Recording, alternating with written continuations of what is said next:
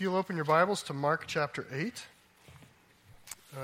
it's page 719 in the Bibles in the seats, if that's what you're using. And we're continuing in our series in Mark. We're almost done with this Sunday and next Sunday, and then we'll turn our eyes towards the attention towards the advent of Christ. And I'm going to start this morning in the feeding of the 5,000, which I know you did last Sunday. And we won't be there long, so I did get the memo. But the story of the feeding of the 4,000 doesn't really end until the 21st verse, and that's where I want to get today. And so I need to spend a few minutes there. So while you're turning there, I want to share you something about myself, and then hope that maybe you see it in yourselves at the risk of me being completely uncool. I am a huge fan of the rock band U2. I think they are the greatest musical group of all time. I have had a 20-year conversation with my wife, convinced that Bono is saved. And she and I have had serious fights over that, though she's come to my side. And I've seen them more than a few times in concert. I would qualify as one of those, as a fan. It's like a genuine fan, which means when I go, first of all, I'm thinking about it the whole week prior, but when I go and they play a song, I will do this. I will look to the person who I'm with, who's never as much of a fan as me, because I'm that much of a fan, so it doesn't matter who, they are going to be the victim. And no matter what song they're singing, I will look to them and go, dude, this is the best song ever. And then that song will end, and they'll start another one, to which I will say, this is the best song ever. And then that song will end, and the whole concert, I'll be like, I can't believe it. This is the best song ever. And I'm also a data shouter. So, because it's loud. And I feel like the person I'm with, because they're not as much of a fan as me, that they need to know data about the band. This is track number 3 on Unforgettable Fire. And it's the best song ever. And I shout. So by the end of the concert, I have no voice. And I've had the best experience ever. And the encore comes. And you all know what happens in an encore. They leave to come back. I've never known a band that doesn't come back. Even if you didn't clap, they're going to come back. And if you're a fan, you need to know that they're waiting to play the best songs ever after. And if you follow it a while, you know maybe they're going to do something different. So you just got to be there. But if you're not a fan, when they leave is the time to leave. Right? Because you're thinking to yourself, if you're in the link and it's got 75,000 people that are doing what I'm doing, and you're not one of me, you're thinking, if I get out now, I can be home in 35 minutes. The next song is the worst song ever, if you have to hear it. Because you're on a mission. That's not me. If my partner or whoever I was with, if they said to me, John, we got to go, uncle, I would say, go ahead. No hard feelings. Go ahead. I'll find a way home. I'm good. I'm totally good. I mean, that's just the difference. And that is because I have this huge appetite for that band. And it's kind of an example. But I have this big, insatiable appetite for, U2 is the example, but I think you understand that idea. Even if it's not U2, there may be things about you that you might, certain areas of life, right? And we go through different seasons. As I get older, my appetite is a little more calm, But you understand being an Eagles fan or a band fan, or you may, I know people who take a day off when they get the new Halo, right? And they binge. They binge on their Xbox because they've been waiting for it. You could fall head over heels for a person and turn out this way, where you have this hunger to be with them. You can't get enough of them. and the rest of your life, this is the point, the rest of your life just kind of fades away in light of that person or that thing. It's as though, and you can hear this with addictions can be this way, by the way, so here's kind of a negative side of it, is the hunger and the apparent need to have a thing acts as a hunger suppressant for everything else. It dampens your need, your apparent need, for even the basic things of life. Black Friday's coming up. There are going to be people who have an appetite for something that will make them camp in the parking lot of Walmart. Bizarre. I mean, right now, as we speak, somewhere in the world is a person dressed up as a Star Wars character camping for that movie. We have hungers for things. Let's look here in Acts chapter 8. In those days, this is verse 1, when again a great crowd had gathered, and they had nothing to eat, he called his disciples to him and said to them, I have compassion on the crowd, because they have been with me now 3 days and have nothing to eat. And if I send them away hungry to their homes, they will faint on the way, and some of them have come from far away. And his disciples answered him, how can one feed these people with bread here in this desolate place?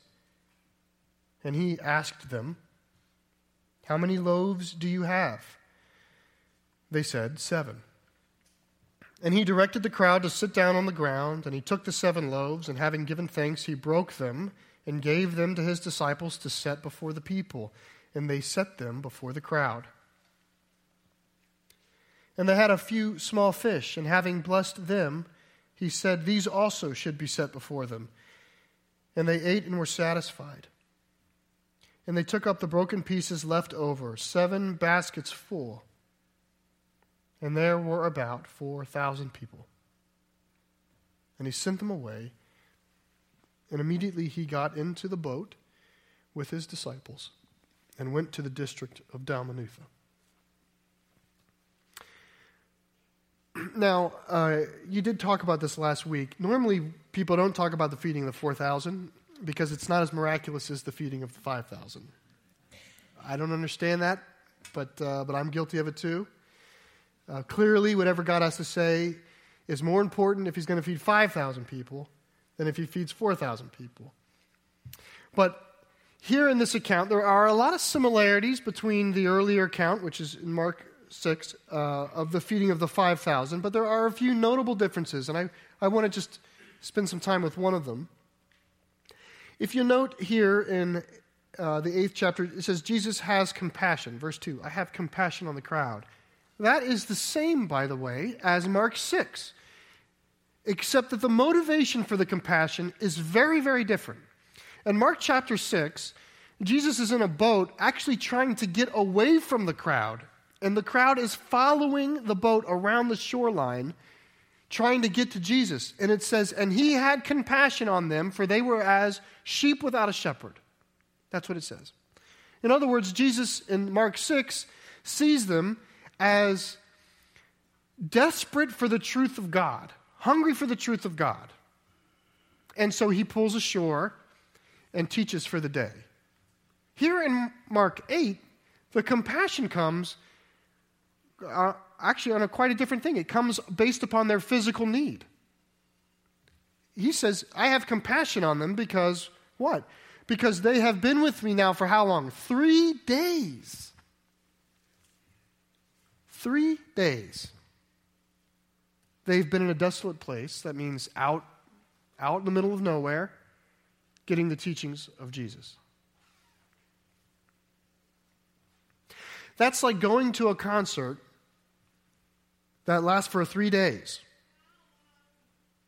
The people who've stayed have, can you imagine the appetite they've had for Jesus?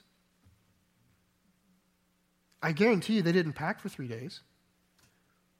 There's no record of any time in Scripture where Jesus advertises his teaching as like a 3-day retreat. He teaches and they come. Which makes me think, Maybe they came with a meal, like a lunch. 3 days ago they did that. I mean, the scriptures imply that they have gone without food for some time.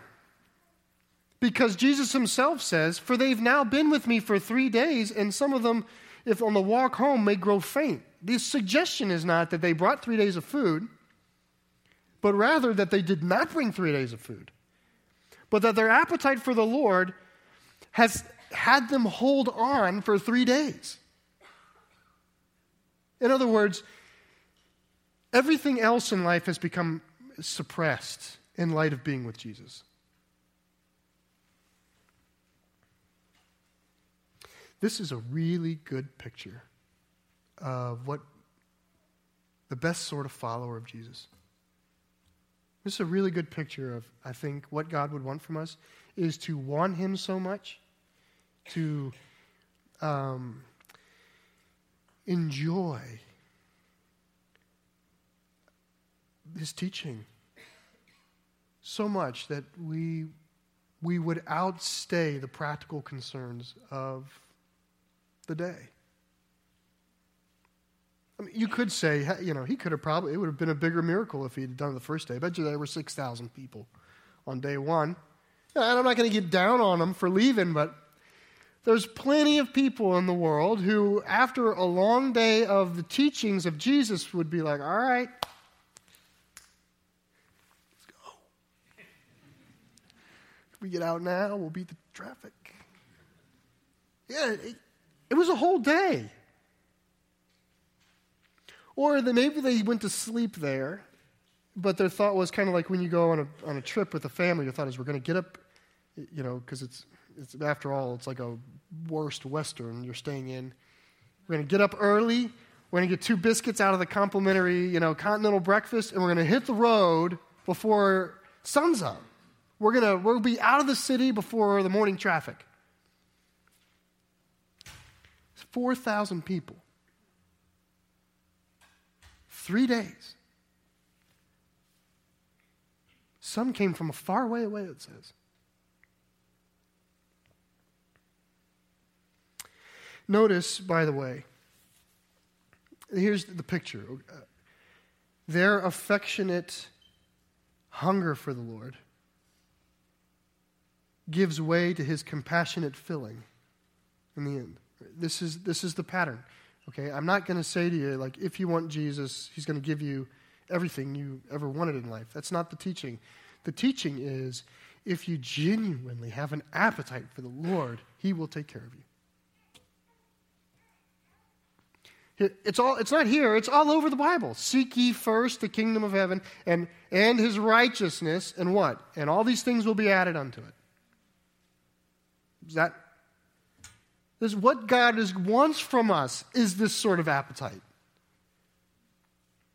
The kingdom of heaven is like a treasure that a man finds in a field, and when he discovers it, he sells everything he has to buy that land. You see the appetite? Kingdom of heaven is like a pearl of great price, that a man would come and he'd go sell everything he had to obtain that. God wants our desire. This, I'm not saying necessarily the emotional feeling of exhilaration when you read Zechariah. If you ever read Zechariah. I'm saying, like in the psalmists, that the word would feed you. That when you would come to know God as a feeder of the word and want it. Jesus himself has an appetite for the things of Jesus. In John 4, this is the story of Jesus with the woman at the well. He's ministering they come to a town in Samaria. Samaria, it was a filthy town according to the Jews. So they leave Jesus at the well. The disciples go into the town to buy dinner. They stop for the purpose of eating. Okay? They go into town to buy a meal. Meanwhile, Jesus has this life-changing conversation for this young lady at the well.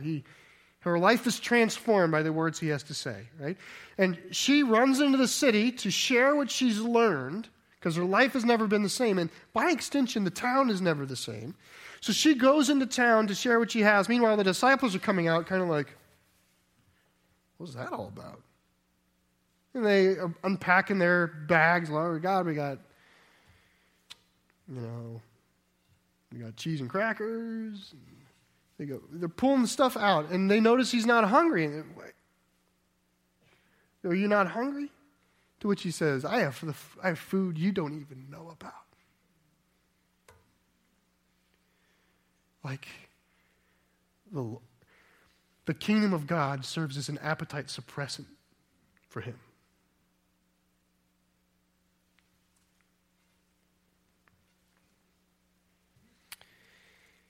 How would you describe your appetite for God? I mean, are you about to check the box? Like, got it, I'm out.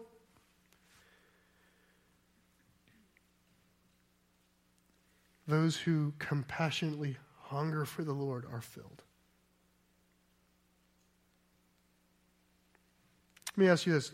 Do the earthly concerns of life interrupt your pursuit of Him very often?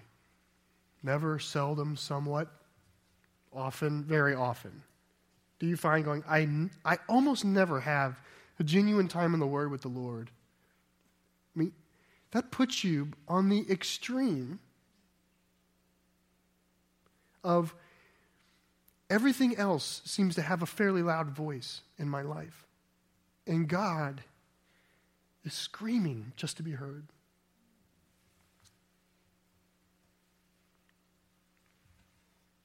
It's just a great picture of a good follower. Some of the best people in the Bible are nameless. I'm so grateful they're just like us. There's nothing, no superhero here. It's a crowd of people who hunger for the Lord. You can be like that. Let's close the curtain. That's scene 1. Let's go to the next set of verses. This is kind of scene 2 in the saga of the day. Verse 11, the Pharisees came and began to argue with him, seeking from him a sign from heaven to test him. And he sighed deeply in his spirit and said, why does this generation seek a sign? Truly I say to you, no sign will be given to this generation. And he left them, got into the boat again, and went to the other side. The Greek is pretty hard to translate with I say to you, no sign will be given. It's a half of a phrase. The implication is the whole phrase would have been, I'm going to die before I give you another sign, which is very interesting. In Matthew, this is a parallel account in Matthew. All of this is told in parallel in Matthew, the 16th chapter. He actually says as much. He says, no sign will be given to you but the sign of Jonah, meaning the death and resurrection of Christ. That's where it's said in Matthew.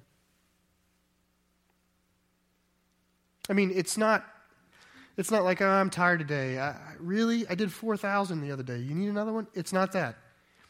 He sighs deeply in his spirit, like it cannot be more wrong. Your spirit cannot be more wrong. I will not. I am as intentional in not doing a sign to you as I was when I've done signs elsewhere. You see, the Pharisees, you can see it right out of the gate. They show up to argue. That's what it says. The Pharisees came and began to argue with him. Right out of the gate. The verdict's no longer out about Jesus with the Pharisees. Okay, they have already called him the son of the devil in this gospel. They've already decided who he's from and what he's about. They are against him.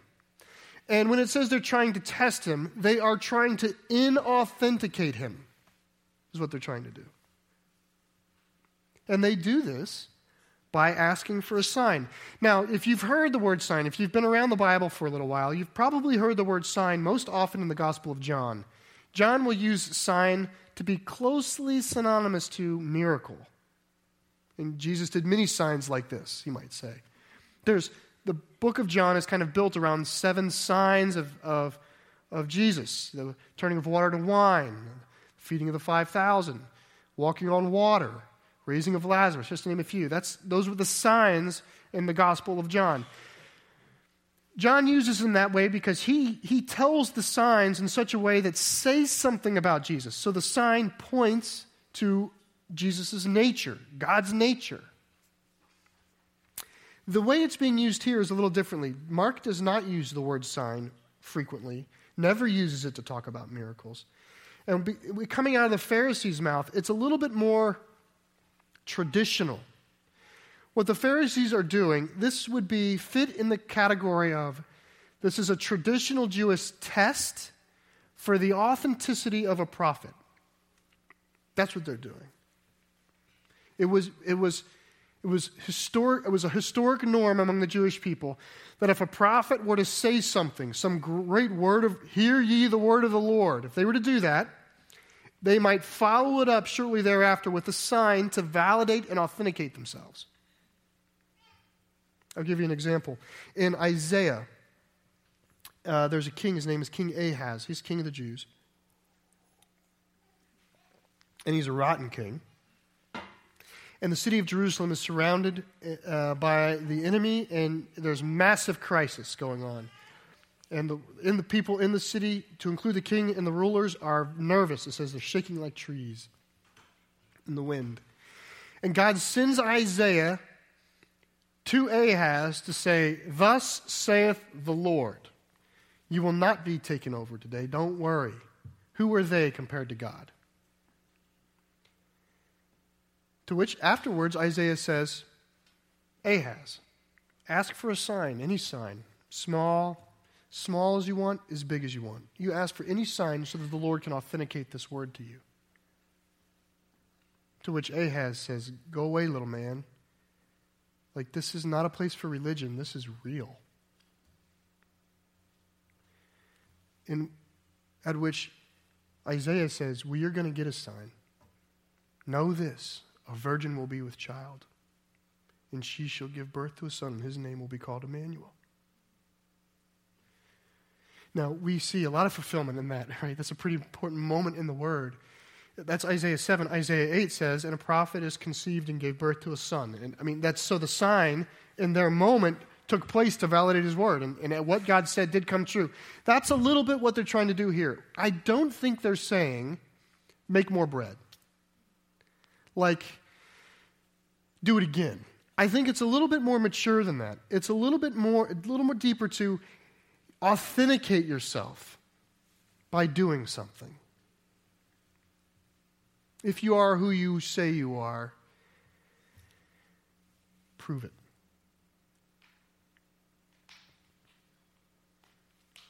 This is coming from the Pharisees who won't sit under his teaching. I mean, they're stuck in a rut of unbelief. They who deny his teaching, right, who've already said no to who he is in 100 ways, now turn to him and say, validate yourself.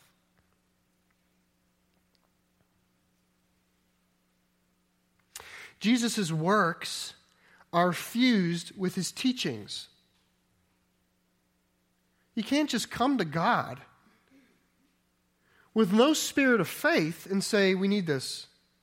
Validate yourself to me. Jesus' work is done in the midst of his teaching.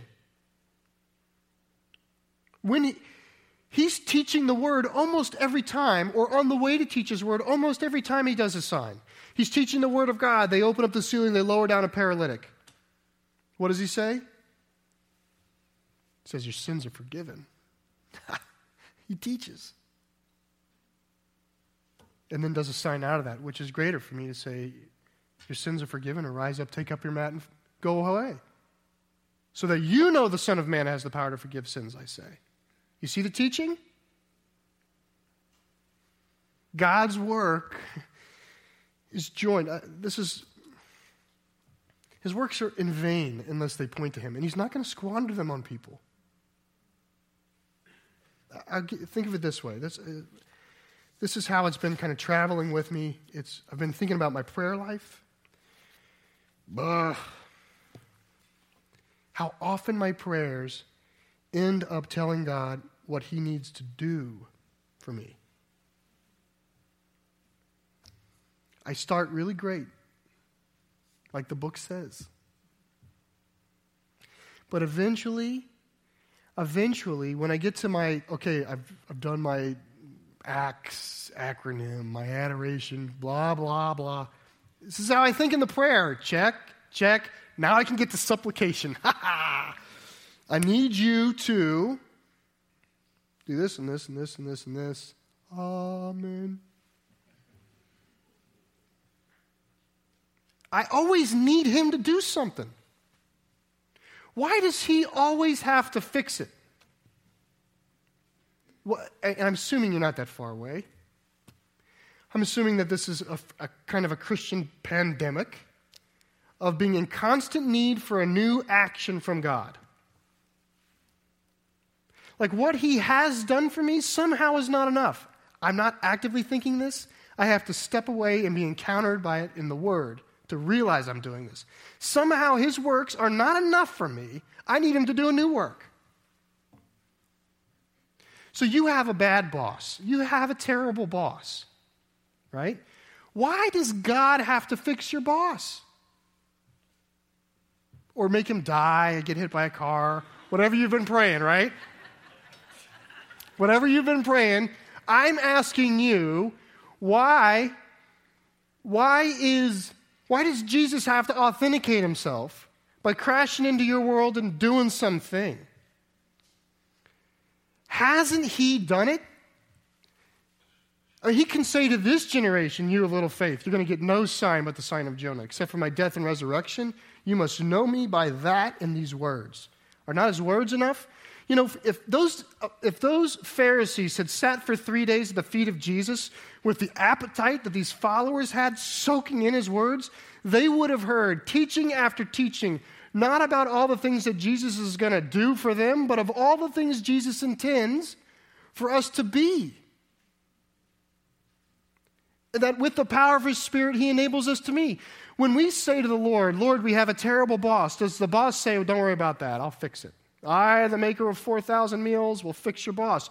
Or does he say, love thy enemy? Or does he say, blessed are the meek, blessed are the peace givers, blessed are those who suffer for my name? You go through the entire Sermon on the Mount, which is the teachings that he classically taught on the hillside. You find nothing about the list of things Jesus is going to do. What you find is God's desire for what you ought to be in his kingdom. Don't worry, he says. Why would you be anxious? If your boss hits you, turn the other cheek. If he tells you to walk 1 mile, you walk 2. We say, God, fix it. If you're God, you give me a new job or a new boss. Is that the prayer? I know you're not saying that because you can't do that before the Lord. Are you saying something that's like divinely compatible, but essentially saying that? Determined that the answer is outside of you. Even though God, if you'd sat with him for 3 days with this appetite for his word, if you'd sat, what you would have heard is, my strength is sufficient for you, for my power is made perfect in your weakness. I give you my Spirit. And I give you eternal victory over everything. So that the worst day here is but a doorway to paradise. The world does this to us. We do it to us, the world does it to us. The world says to the church or to the people of Jesus, if you're legitimate, solve world hunger. Right? We get these tests from the world constantly. They're uninterested in Jesus. They're uninterested in the things Jesus has to say. But if we want to have a voice at the table, solve world hunger or world peace or the environment or whatever it is, whatever problem they choose, they tell us to fix. We, however, are people of the Word. Right? They'll say, and while you're fixing world hunger, could you not talk about Jesus?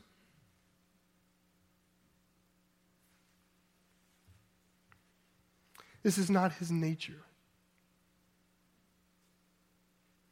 And if you're here and you have a problem, like if you're in that, Lord, I just want you to fix the problem. I mean, if you could just stick your prayer in a centrifuge, let it spin out all the words, and you can just see it for what it is. If all you're doing is praying that God would fix it, I'm here today to say, He has.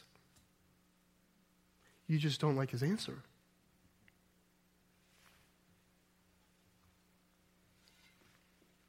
Let's look at the third scene. Verse 14. This is so funny. Now they had forgotten to bring the bread. You can believe that? 4,000 meals? They get in the boat and somebody forgot to pack the cooler. That's what happens. Thomas, are you serious? I put it in the trunk, honest. I put it in the trunk. Whatever. We have no money. We have no food, right? This is what's happening. Now they had forgotten to bring the bread, and they had only one loaf with them in the boat, and it's probably floating around in the bilge. It's just, they're down to one measly loaf. And in Matthew, there's a lot more light shown on this. They're wrapped around the axle, like, just great. We have no bread. It says in 15, and he cautioned them, saying, watch out. Beware of the leaven of the Pharisees and the leaven of Herod. 16 says, and they began discussing with one another the fact that they had no bread. You see, Jesus warns them,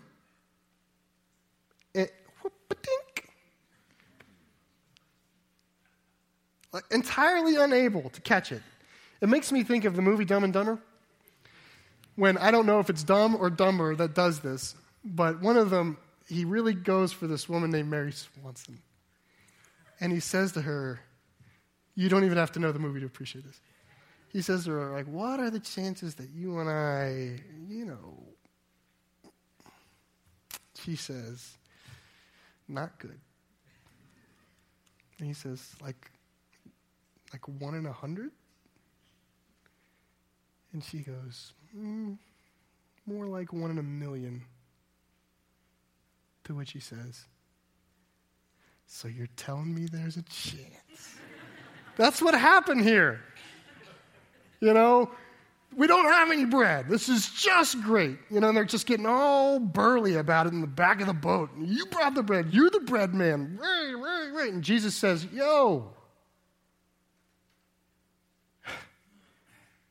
think of the Pharisees. Leaven's yeast, okay, so it connects to the idea of bread. It's also the pre-scientific way of saying contagious, okay, viral. The attitude of the Pharisees and Herod, the attitude of unbelief, the spirit of unbelief is viral. Did you hear it? Yeast, watch out for the yeast. To which they go, yeast, now our one piece of bread has yeast. Just great.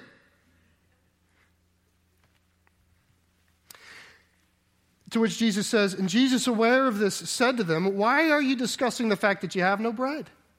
Do you not yet perceive and understand? Are your hearts hardened? Having eyes, do you not see? And having ears, do you not hear?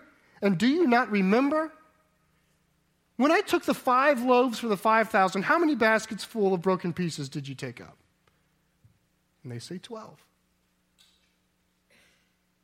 And the 7 for the 4,000, how many baskets full of broken pieces did you take up?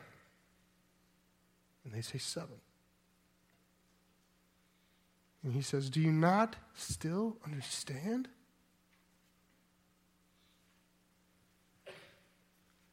Now, I want to rescue the disciples from a quick criticism, which is the attitude of, how can they even worry about this? He just fed 4,000 people. Like that, it kind of lives in us because the narratives are so close.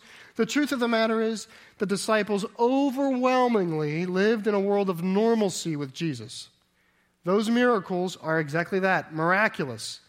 They're with the Messiah for like 2 years, day after day. They're collecting money, they're buying food, they're relying on hospitality. Jesus said, foxes have holes, birds have nests in the air, but the Son of Man has no place to rest his head. They've been living fairly light. They're living a very normal life with Jesus, like you and me. It's not in their mind. We never see a glib, flippant attitude of the disciples like, hey, Jesus, we forgot the meal again. Can you know what I'm saying? 12 of us, a couple extra baskets and fries. You never see that. You never see that. Jesus, you see Judas took care of the money, is what you see. You see them living in a world of normalcy. By the way, you get no impression in this story that Jesus ever makes a meal either. That might be why they're so wrapped around the axle, is they know that Jesus just as soon them go without to learn a lesson.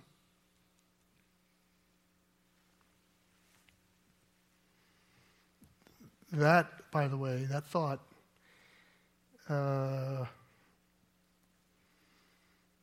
has a lot to do with the way we pray. Sometimes I wonder if I don't go to the Lord because I know what He might have me go without.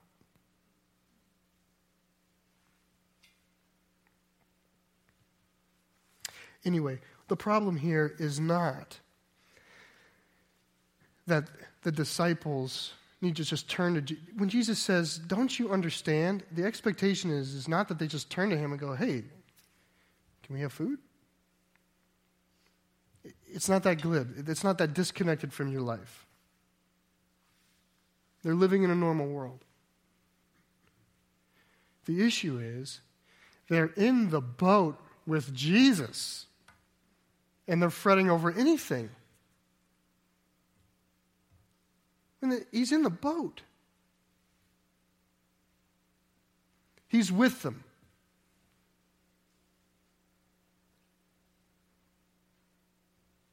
And yet they're caught. As though He's a million miles away. As though He's a name on a page or a person in history. I mean, He's right there. And they, in the very same boat, are reducing themselves to just an anxious, angry spirit about not having a meal.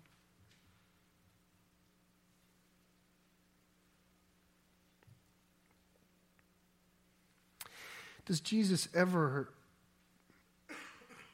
seem to complain to the Lord about His circumstances?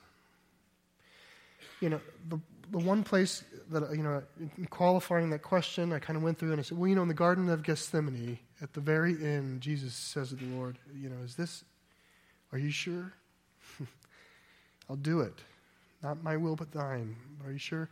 But that is different than being subject to it. He did not fall prey to it. Jesus is never not Lord. He may have humbled Himself, but He was not beaten. Beaten as in defeated.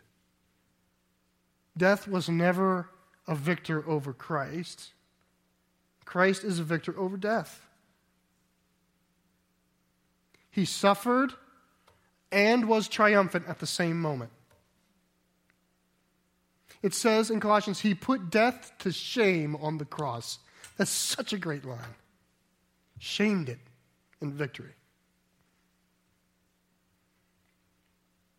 And we are in the same boat.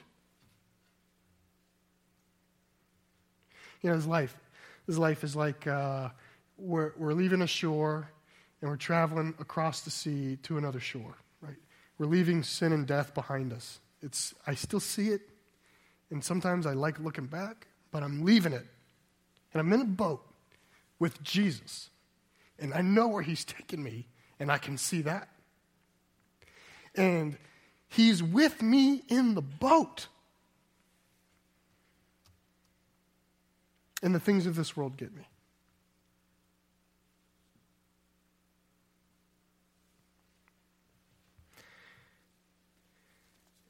He has so much compassion on us, but sometimes He just has to say, do you remember what I have already done for you? Why are you being this way?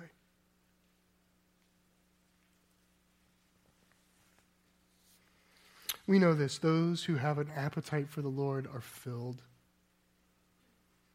we know this, that the sign of his death and resurrection is all we need to boast of victory. And we know that he has not left us. So what's the problem?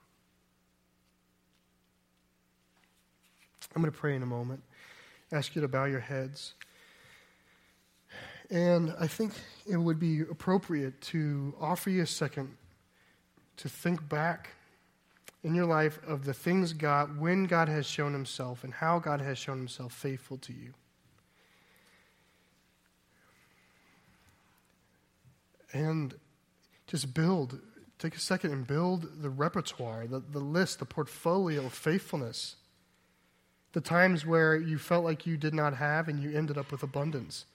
The times when you thought you couldn't make something happen and it happened with overflowing joy. The times when he's come to you in time of need and you've ended up being a person who's overflowing with his blessing. And I don't even just mean materially. I don't even mainly mean materially. The times that he has shown himself true. Just take a second and recall them. You got to have one. I mean, unless you're coming. If you're coming, then I can offer you this promise. We do not speak of one who will leave you in need. That's what I can say to you. You can have your loneliness. You can sit on the shore. Or you can be with the one who will take you to a better land. Just take a second.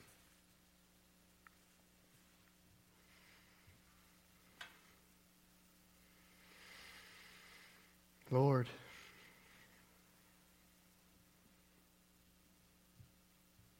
you came to a world in need, and you fed it yourself.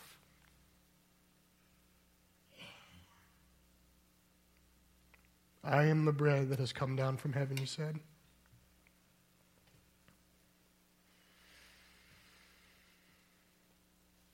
Out of the mouth of the prophets, the people walking in darkness have seen a great light.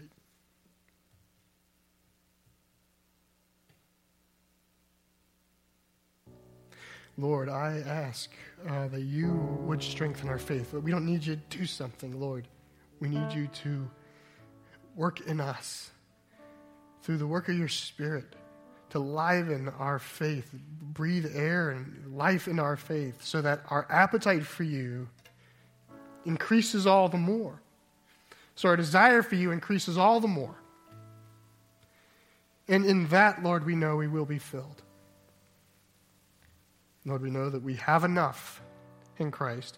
We know that there is no material need, no circumstantial problem in this life that will defeat us. Not because you'll fix them, but because you have made the way. Because you've given us a robust spirit of victory. You've made us people of peace. And you've given us a greater hope. In Jesus' name, amen.